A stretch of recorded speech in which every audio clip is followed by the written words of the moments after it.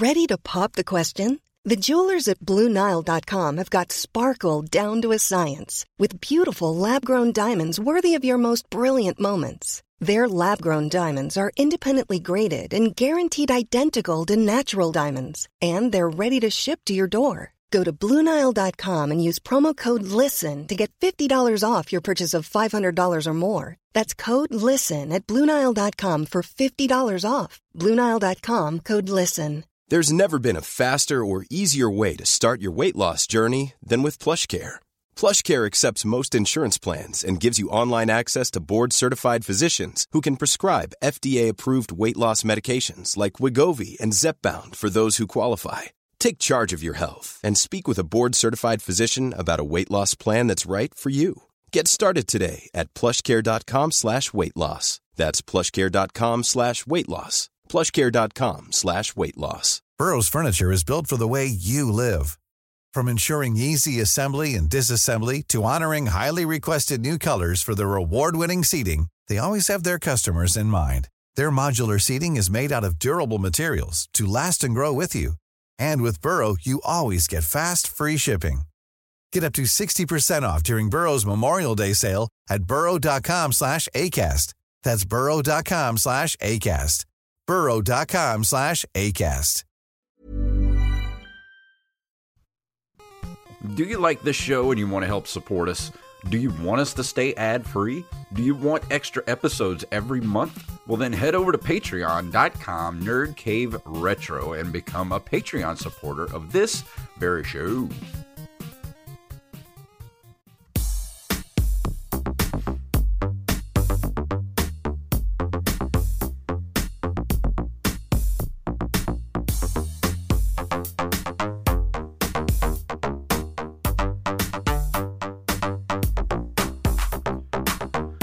Greetings, programs, and welcome back to another episode of the Nerd Cave Retro. My name is Jason Robbins.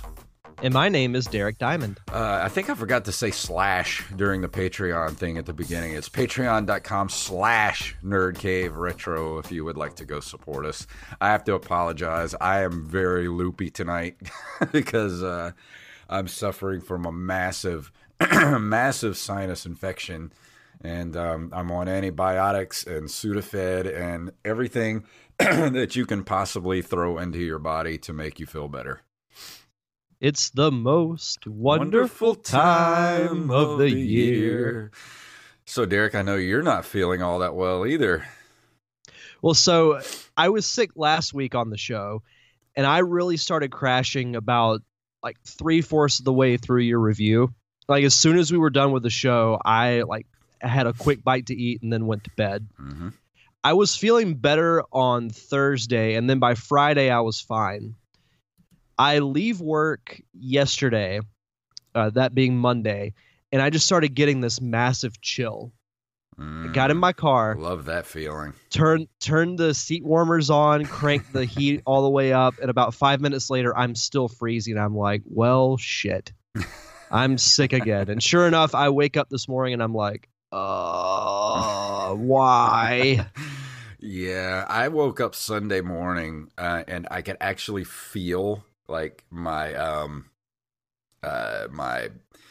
nasal cavity. I could actually feel it.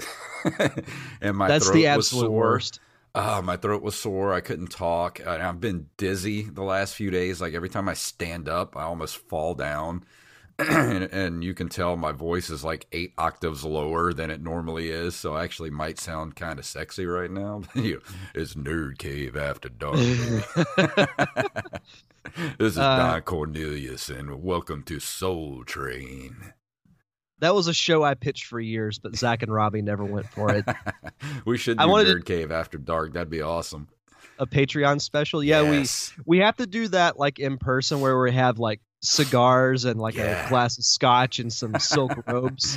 I'm down with that, but I got to wait till the sinus infection's over with before I start smoking cigars, or I might die. Well, we'd make Ron Burgundy proud with many leather-bound books. It smells of rich mahogany.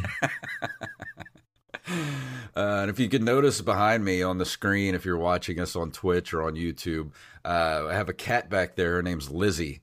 I named her after Lizzie Borden, but she's usually an outside cat. But the weather here has been awful the last few days, so she's making the transition to being an inside cat, so she's not freezing outside. So she'll be.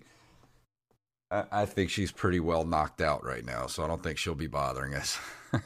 Yeah, she looks how I'm going to look in about an hour and a half. Yeah, same here. But on that note, let's go ahead and move into the news for this week.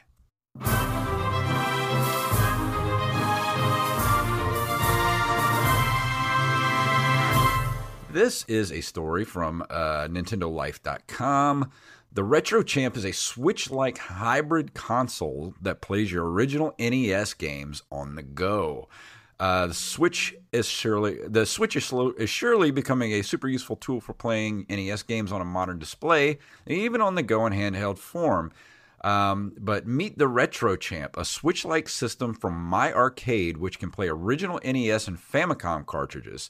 Slightly bigger than the Switch, the console includes a built-in 7-inch display for portable play with a rechargeable battery, allowing up for 35 hours of playtime. It can be either used as a portable machine and using the included face buttons, or can be plugged into a TV using its HDMI output. You can snag a couple of My Arcade wireless controllers at extra cost should you want to play in this improvised docked style.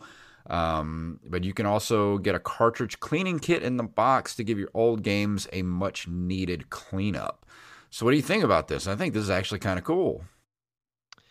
I think that this is a sign that Nintendo needs to put more games out on their online shop. Not only that, but I think Nintendo would do well to actually put out something like this, something kind of a handheld device that could play NES games or Super NES games. Yeah, for sure. I mean, even the controllers look like a hybrid between. Well, it looks like an SNES controller, but with a little bit of an extra handle on it. It says here as an update, the battery life has now been confirmed to be 3 to 5 hours rather than the 35 hours originally reported in the press release, which that sounds a little more accurate, but yeah. I think this is really cool. I mean, if I had a collection of NES cartridges, this would be something that I would debate getting. If this had like SNES or N64, I'd be a little more inclined to get it. Yeah, and of course I have a collection of like 85, about 75 to 85 NES games at this point. I would love to be able to play them on the go, especially some of the ones that I play a lot. Yeah, for sure. But like I said, it's one of those things that when I read stories like this, it just makes me think Nintendo needs to stop releasing like 3 games a month. Oh, yeah. It's ridiculous at this point. Yeah, just put them all out there. All of them. Yeah, just do it all at one time. Yep. Which is sort of a segue into our next story. This comes to us from 91mobiles.com. Nintendo Switch online code hints at upcoming N64 and GameCube retro consoles. A data mining leak has surfaced pertaining to the Nintendo Switch Online, referring to the overall improvement of the emulated classic platforms and possibly new retro consoles. The data leak spotted newly added codes and provisions, which all point towards the addition of new classic games from platforms other than the Nintendo NES to Switch Online. For instance, games from the Nintendo SNES platform are also expected to be made available. However, more processing of the data appears to have revealed more interesting insight upon Nintendo's plans. According to data unearthed, it seemed like Nintendo may have more classic gaming consoles in plan for the future. The company had a pretty successful run with its NES Classic and SNES Classic retro gaming consoles, which had specific code names to them. Now, new data suggests the presence of Hyaku and Count emulators in the code, which hint at the possible launch of new retro consoles soon. So we talked a month or so ago that after the holidays, they were going to cease production of the NES and SNES classics. And we've talked about the rumors of an N64 classic before, but what would you think of a GameCube classic? I don't know. I don't really see the point in that because you can still go buy a GameCube for relatively cheap at any retro game store or, on eBay or whatever that are not that expensive. And the games are relatively not that expensive. So I don't know. I kind of don't see the point in that unless you wait a few more years, like, 5 more years or so. Yeah, I think as far as the N64 Classic goes, and I may have said this before on the show, I can't remember if I have or not. I think if they do it, they've got to beef up the graphics just a little bit. Oh, yeah. So it doesn't look so choppy and so polygony and just because those games did not hold up very well. No, they would have to do some up-resing of those of whatever games they put on there. And another thing, like we talked about before, a lot of the great games were by Rare, and they're not going to be able to get those games to put on the console. So they're going to have to really pick and choose what Nintendo branded games and what games they're going to be able to put on there. Because if they start to put on there a lot of Rare games, that's just going to cause the price of the console to go up exponentially because of the licensing fees they're going to have to pay. I mean, they could do it without putting the Rare games, but it would be a little bit of a stretch. Yeah, well, it'd be a little disappointing to a lot of people because they're going to want, GoldenEye and Banjo-Kazooie and games like that on there. Yeah. I mean, you could still throw in like Mario 64, Ocarina of Time, Star Fox, Mario Kart, and a few others, and it'd still be okay. But yeah, I would want GoldenEye. I would want Banjo-Kazooie. I would want, heck, even like Perfect Dark, even though that wouldn't be a very likely game to be on it. But Rare to me was, and I've said this many times, but Rare is almost synonymous with Nintendo during the SNES and especially the N64 era of that company. And Lucas Games too, LucasArts, with like Rogue Squadron and Shadows of the Empire. Like all those games would have to be on there too, because when I think of the Nintendo 64, those are the first games that pop in my head. Like those were really important games for that console. For sure. To touch on the GameCube came out in 2001, Mm-hmm. so it's not even 20 years old yet. No, and like so I said, I think it's too soon. You can go, like right now, I could go to my local retro game shop, buy a GameCube and, a handful of really good games for $100 and be happy.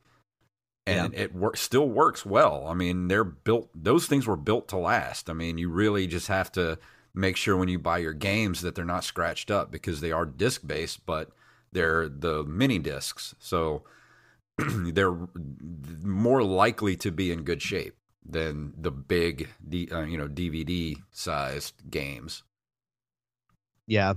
I think they should just focus on their Switch online shop and not worry about the classic consoles. Exactly. I mean, an N64 one in theory is cool, but I'm happy with just having the NES and the SNES classics. Yeah. But on the next story, it's kind of along the same lines. The Nintendo Switch Online data mine hints at SNES games, and this is from Polygon.com.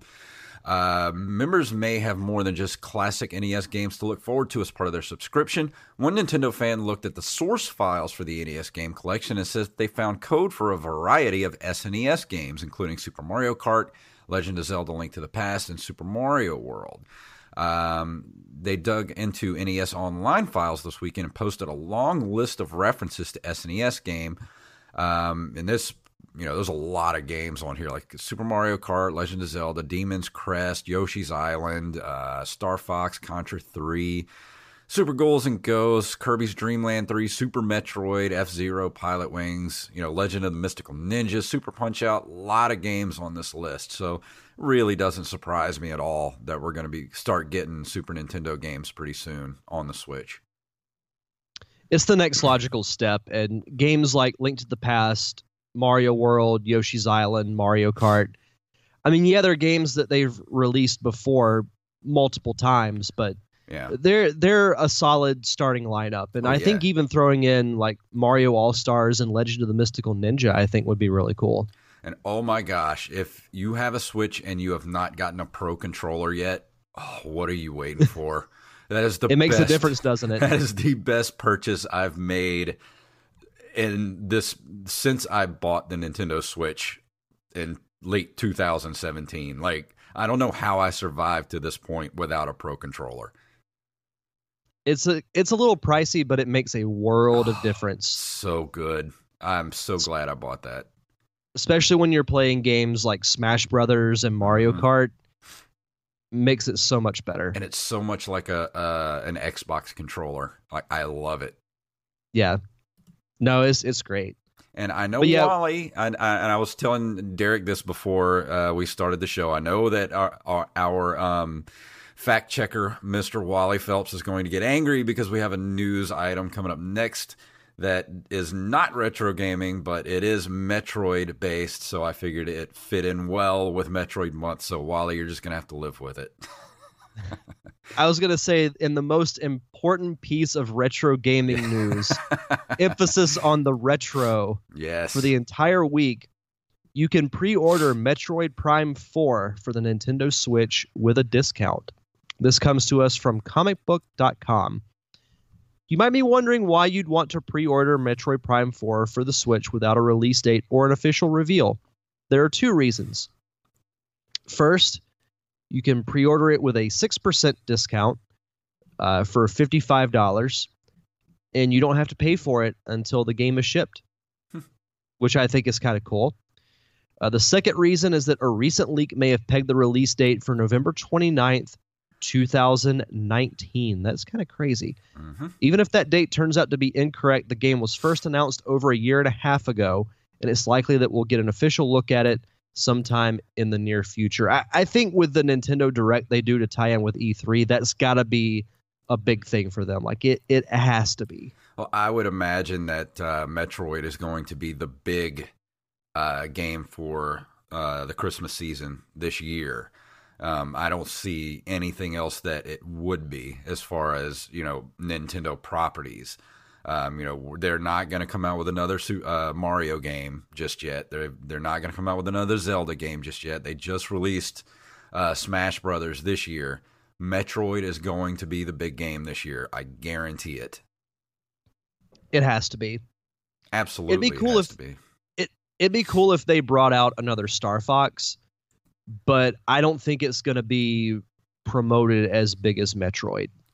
Yeah, and the only other property I could actually see them coming out with that they haven't announced anything for yet is maybe another F-Zero, possibly, for this system.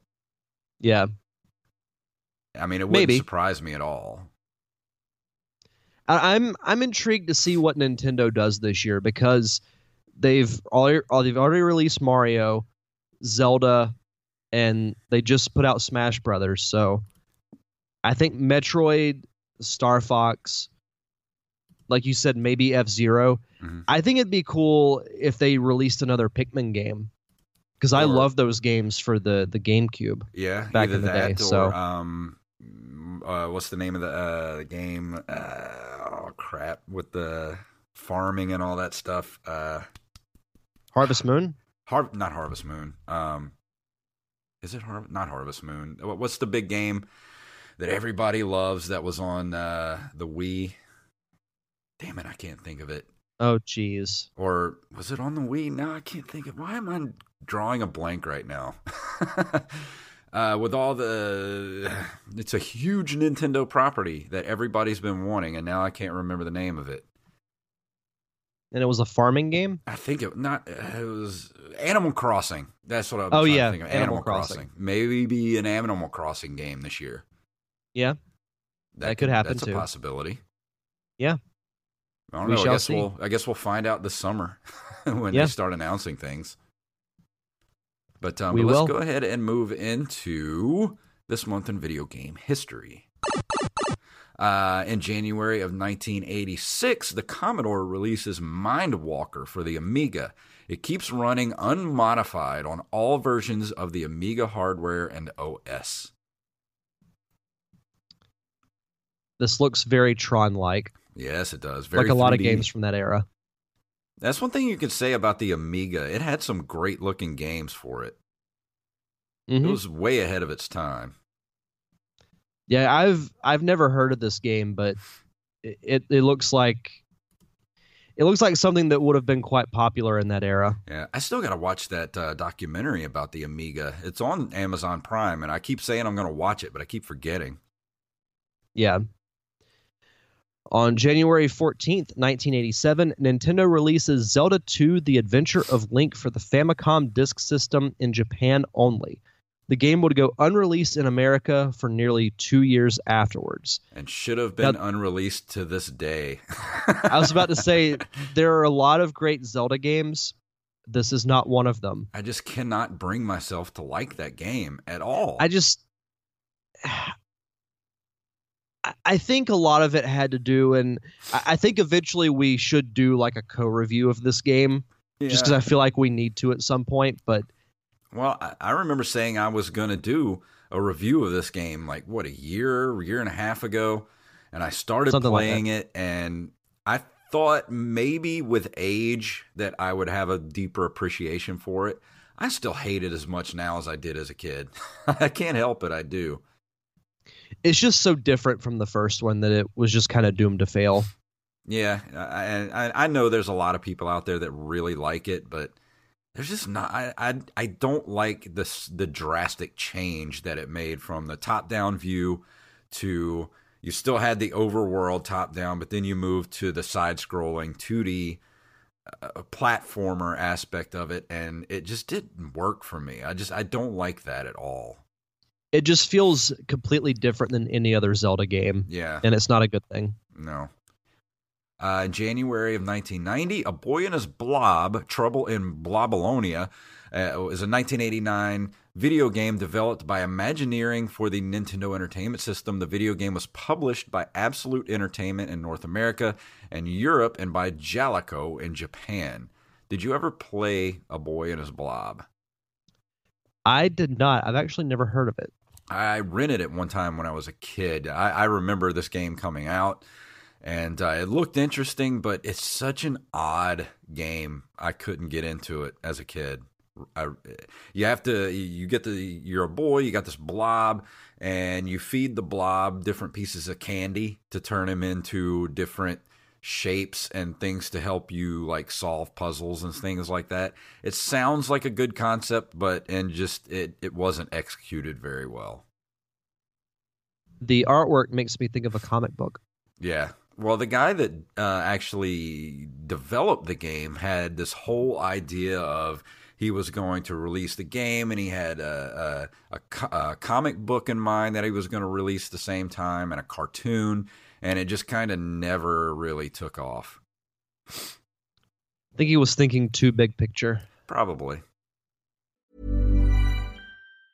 This Mother's Day, celebrate the extraordinary women in your life with a heartfelt gift from Blue Nile. Whether it's for your mom, a mother figure, or yourself as a mom, find that perfect piece to express your love and appreciation. Explore Blue Nile's exquisite pearls and mesmerizing gemstones that she's sure to love. Enjoy fast shipping options like guaranteed free shipping and returns. Make this Mother's Day unforgettable with a piece from Blue Nile. Right now, get up to 50% off at BlueNile.com. That's BlueNile.com.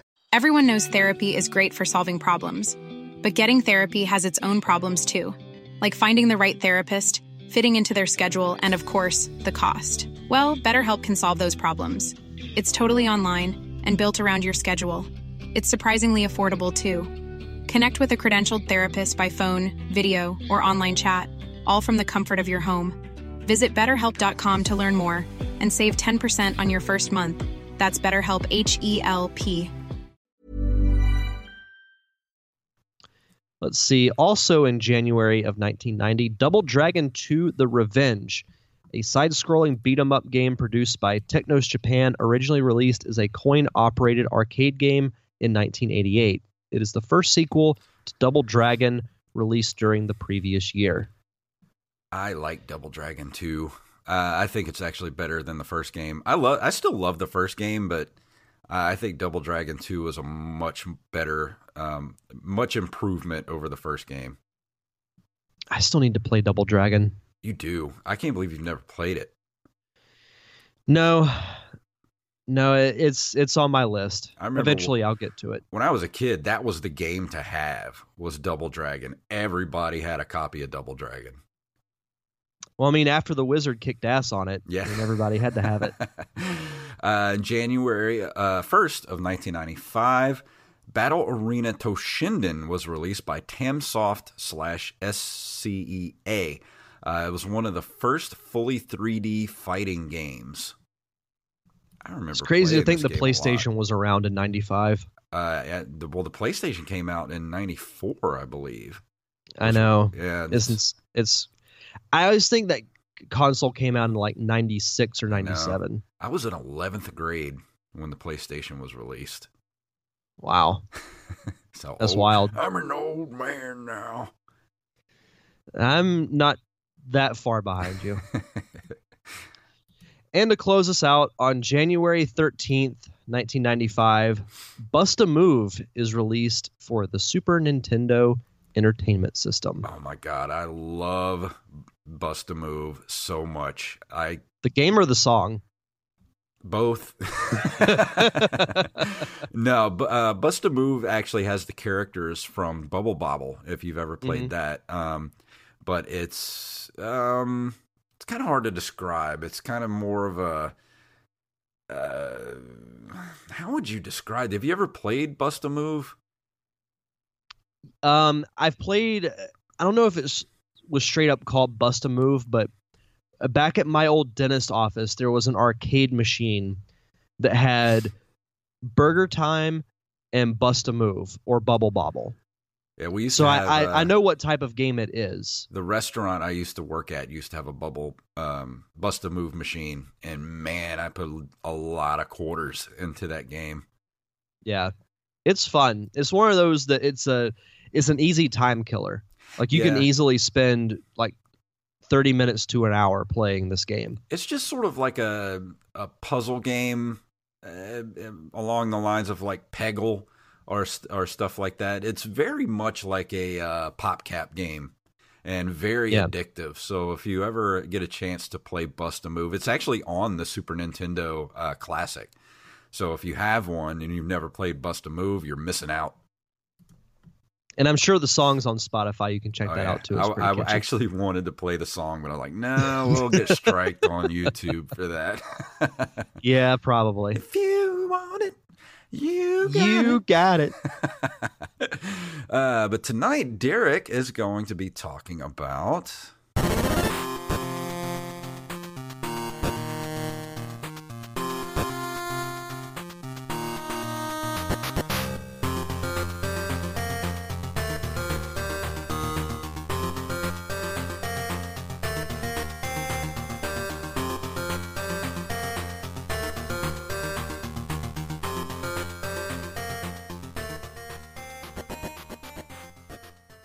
Yes. Yeah.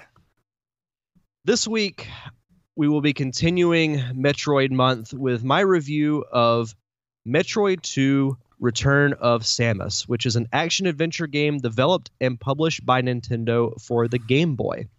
The first Metroid game for a handheld console, it was released in North America in November of 1991 and in Japan and Europe in 1992. The story follows bounty hunter Samus Aran on her mission to exterminate the Metroid creatures from their home planet before the space pirates can obtain them. Players must find and destroy the Metroids to progress through the planet's tunnels. So I briefly played this game as a kid for the Game Boy back in the day. I had never played the original Metroid for NES. My first introduction to this franchise was Super Metroid. And then I found out, well, there was a Game Boy version. So, I've talked about my love of the Game Boy back when I was a kid. So it's crazy. It was a game the Game Boy graphics look more like the Super Nintendo version of Metroid. I know. And that was the crazy thing going back and playing, through this game was I was like, this game looks really good for a Game Boy game. Because you go back and play like Super Mario Land, it looks worse than an NES game. Yeah. But you play this and I was like, holy crap, like the details of like with the planet's atmosphere and the ground and the walls and everything. Very good looking Game Boy game. So that was what kind of surprised me the most going back and playing this. I think going back and playing through this, it's very much like the original Metroid in that there is a central purpose, but it's different enough where it's not exactly the same game. It takes place on a different planet. There aren't really any boss battles aside from when you fight the Queen Metroid at the end. There is one boss whose name, I had it pulled up a second ago, called Arachnus. But it's also an optional thing. Like, you don't have to fight him. That's weird. At some point, you so you know how you collect the little item spheres in the statue's hands, and like you collect the morph ball and various things like that? Well, he's basically disguised as one of those. Oh, okay. So if you know where he is, you can avoid him. And like you said last week with Metroid 1, if you play Metroid 2, like the original Game Boy game, because there is a remake that I'll touch on in a second, find a walkthrough and find a map, because you will get lost very, very easily. I'm going to go back and play Super Metroid, and I'm going to hopefully try to stream it this week. And when I play, I'm definitely using a walkthrough. Yeah, for sure. So something that I think is very underrated about this game, because gameplay-wise, it's what you would expect from a Metroid game. It's very similar to the original and even similar to Super Metroid. But I think something that's very key here is the story of this game, because it leads into Super Metroid, which widely regarded as possibly the best game in this entire franchise. So sometime after the original Metroid game, the Galactic Federation decides that the best thing to do with the Metroids is just wipe them out completely. So they send these different groups to the Metroid's home planet, which is called SR-388, to just wipe them out, as Palpatine would say. All of them. All of them. But the problem is all of the teams keep disappearing, like they don't come back. So who do they call on? Good old reliable Samus. Mm-hmm. So you have to explore the planet, and I think there's, including the final boss, there's 40 Metroids, and there are different evolutions and stages of Metroids too. Like, you have the originals, but you also have what are called like the Alpha Metroids, the Omega Metroids, Zeta, Gamma. So you're not just fighting the plain-looking Metroids throughout this planet, and the planet's one giant area instead of being like different sub areas like it was in the original game. But the gameplay wise, like I said, it's what you would expect. It does introduce some cool power ups, like it introduces the plasma beam, the spider ball, which when you're in morph ball mode, you can attach yourself to the wall and basically control yourself and maneuver. Oh, that would be along the walls. So much better in the first game to be Right? able to do that. It also introduces the space jump, which I always call it the screw attack, but it's basically you do flips in the air and you can keep floating and floating and floating. I'm sure the YouTube viewers are enjoying my hand motions to describe this, but yeah, I mean, there's not a lot that I can really say about it other than to add on with what you said last week. Is I think it's a very good follow-up to the original game.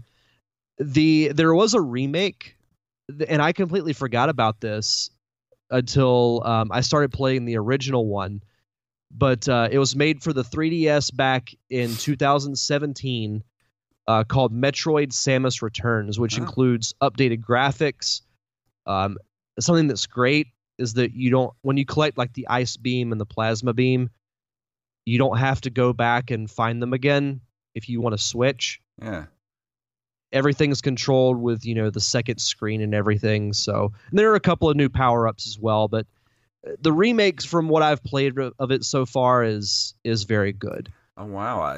This is why I remember I've seen gameplay of Metroid 2, And I noticed then how good the graphics were, and I remember seeing this in color at some point.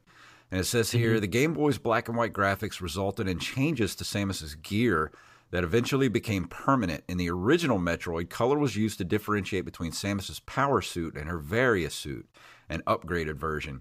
However, without color on the Game Boy, the two suits would have appeared similar, requiring the developers to develop a visual indicator for players to determine which suit Samus was wearing.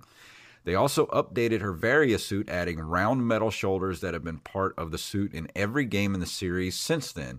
Nintendo R&D 1 was also involved in developing the Game Boy Color, a successor to the original Game Boy. Nintendo of America's Dan Osen noted that the Nintendo R&D 1 included a special Metroid palette in the Game Boy's Color hardware, which made Metroid 2 look really, really nice on the Game Boy Color, remarking that this made the game's graphics comparable to the original Metroid on the NES. Mm-hmm. Yeah, I found a gameplay video on YouTube. Someone played through it on the Game Boy Color. It looks really good. Yeah, this is a really good looking game. I mean, to be originally on the original Game Boy, which was pretty limited as far as what it could do graphically, but to have that kind of foresight to be able to, put it on the Game Boy Color and have already a Metroid palette built into it, to when you played the game, it would just up-res it basically. Yeah, no, absolutely. As far as the reception of the game goes, it got, for the most part, good reviews, even though one I thought was interesting was from oneup.com. Let's see. Let me find it here. Jeremy Parrish of oneup.com was particularly critical of Metroid 2, finding the game painful to play and describing it as something of a dark spot on a brilliant series reputation.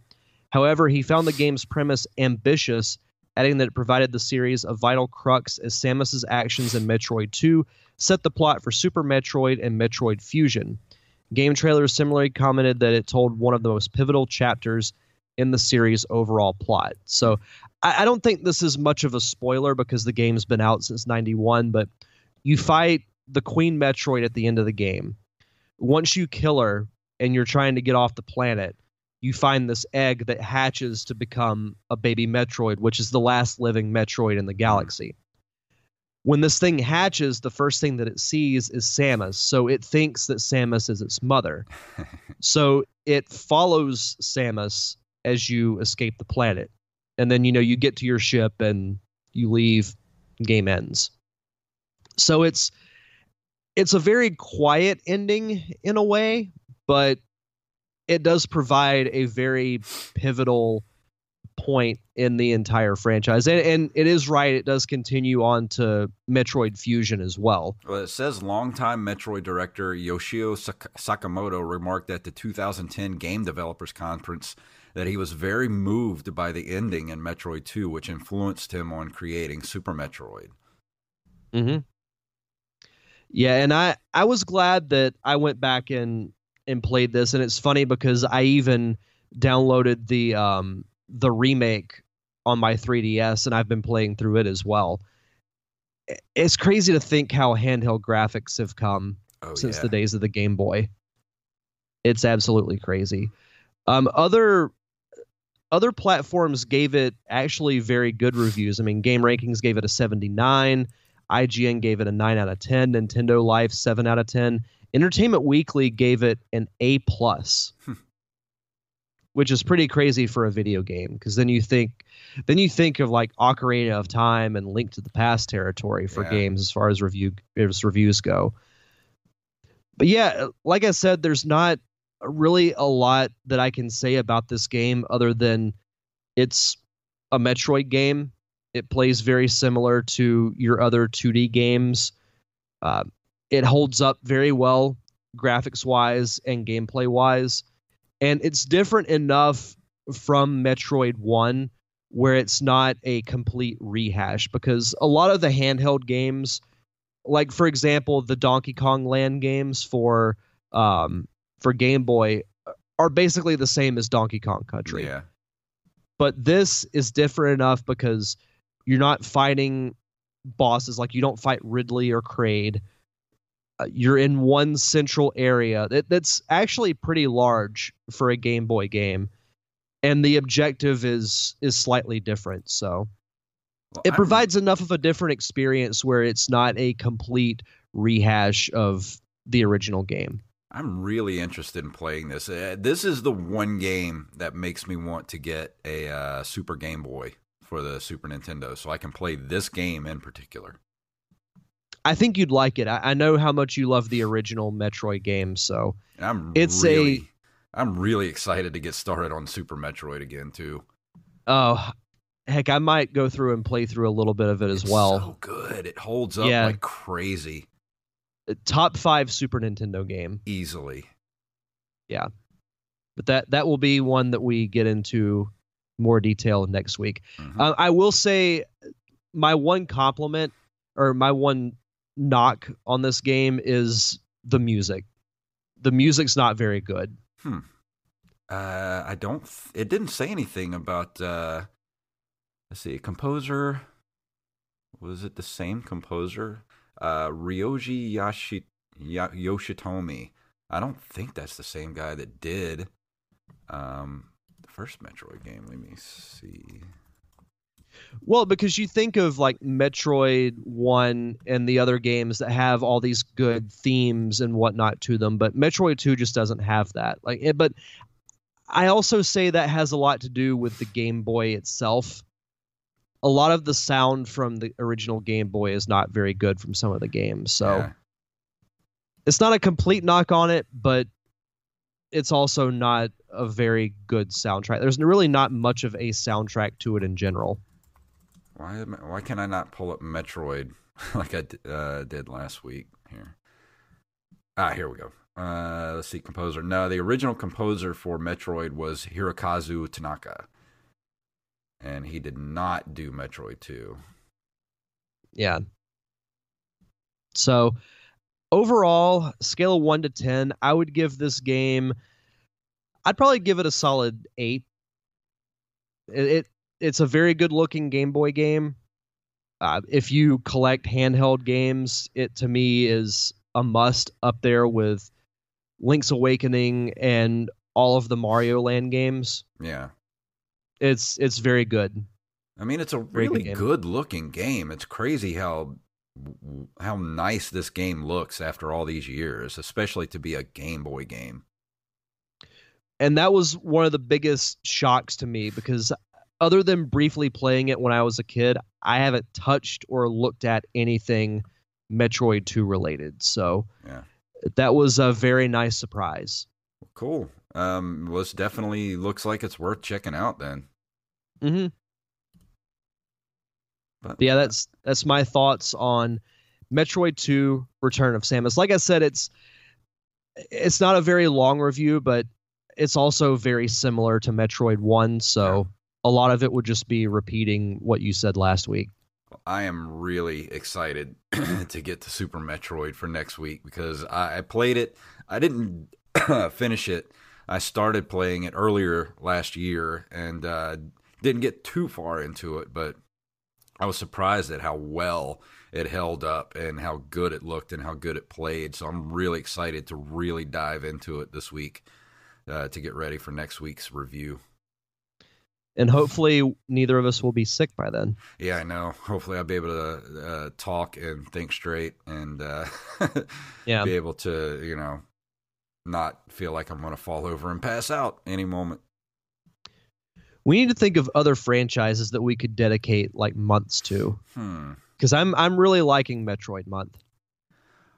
Well, I mean, let's see. I've already done Ninja Gaiden. We could always do the Ninja Gaiden games, or I could always go back and re-review Ninja Gaiden. Of course, we got Legend of Zelda. Metal Gear. We could do Metal Gear Month. Yeah.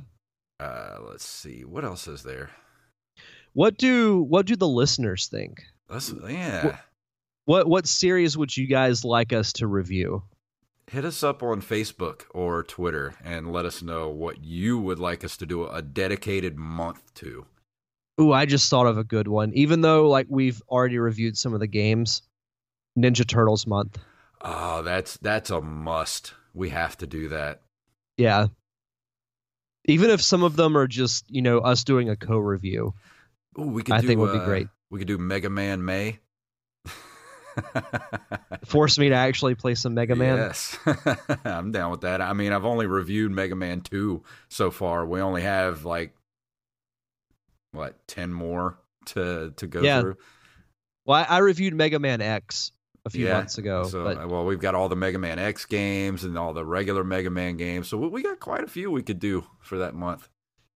Maybe we should just make 2020 Mega Man year. We could do Mega Man Summer and just do it all summer long.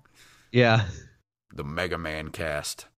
A Mega Summer. Mega Summer. I like it. But that's going to bring us to the end of the show. Is there anything you want to throw out there before we leave tonight? Yeah, just be sure to check out my other show, The Derek Diamond Experience. Officially launched the new format last week, so got a fun chat with not one but two filmmakers this week. One is a writer-director, and the other is a producer, talking about their horror-themed short film called The Whistler that is currently making the film festival circuit. Nice. So be sure to check that out this upcoming Thursday.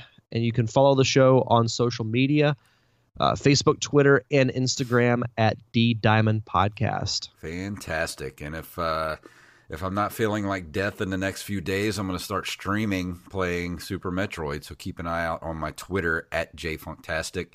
And follow me over on Twitch at twitch.tv/JFunktastic. And give me a follow over there. And I think that's going to bring us to the end of the show. So let me go ahead and play our music here. If you would like to email us, you can email us at nerdcaveretro@gmail.com. We are at nerdcaveretro.com. We're on Instagram and Twitter at nerdcaveretro, and individually at jfunktastic and at Derek_Diamond. We're on Facebook at facebook.com/nerdcaveretro, and we're on Patreon at patreon.com/nerdcaveretro. And please, wherever you listen to the show, if they give you the option to leave us a review, please do so. Just take a couple seconds out of your day and let everybody know what you think about the show. So, Derek, please tell them what it's all about. Bust a move. Yes. You want it. You got it.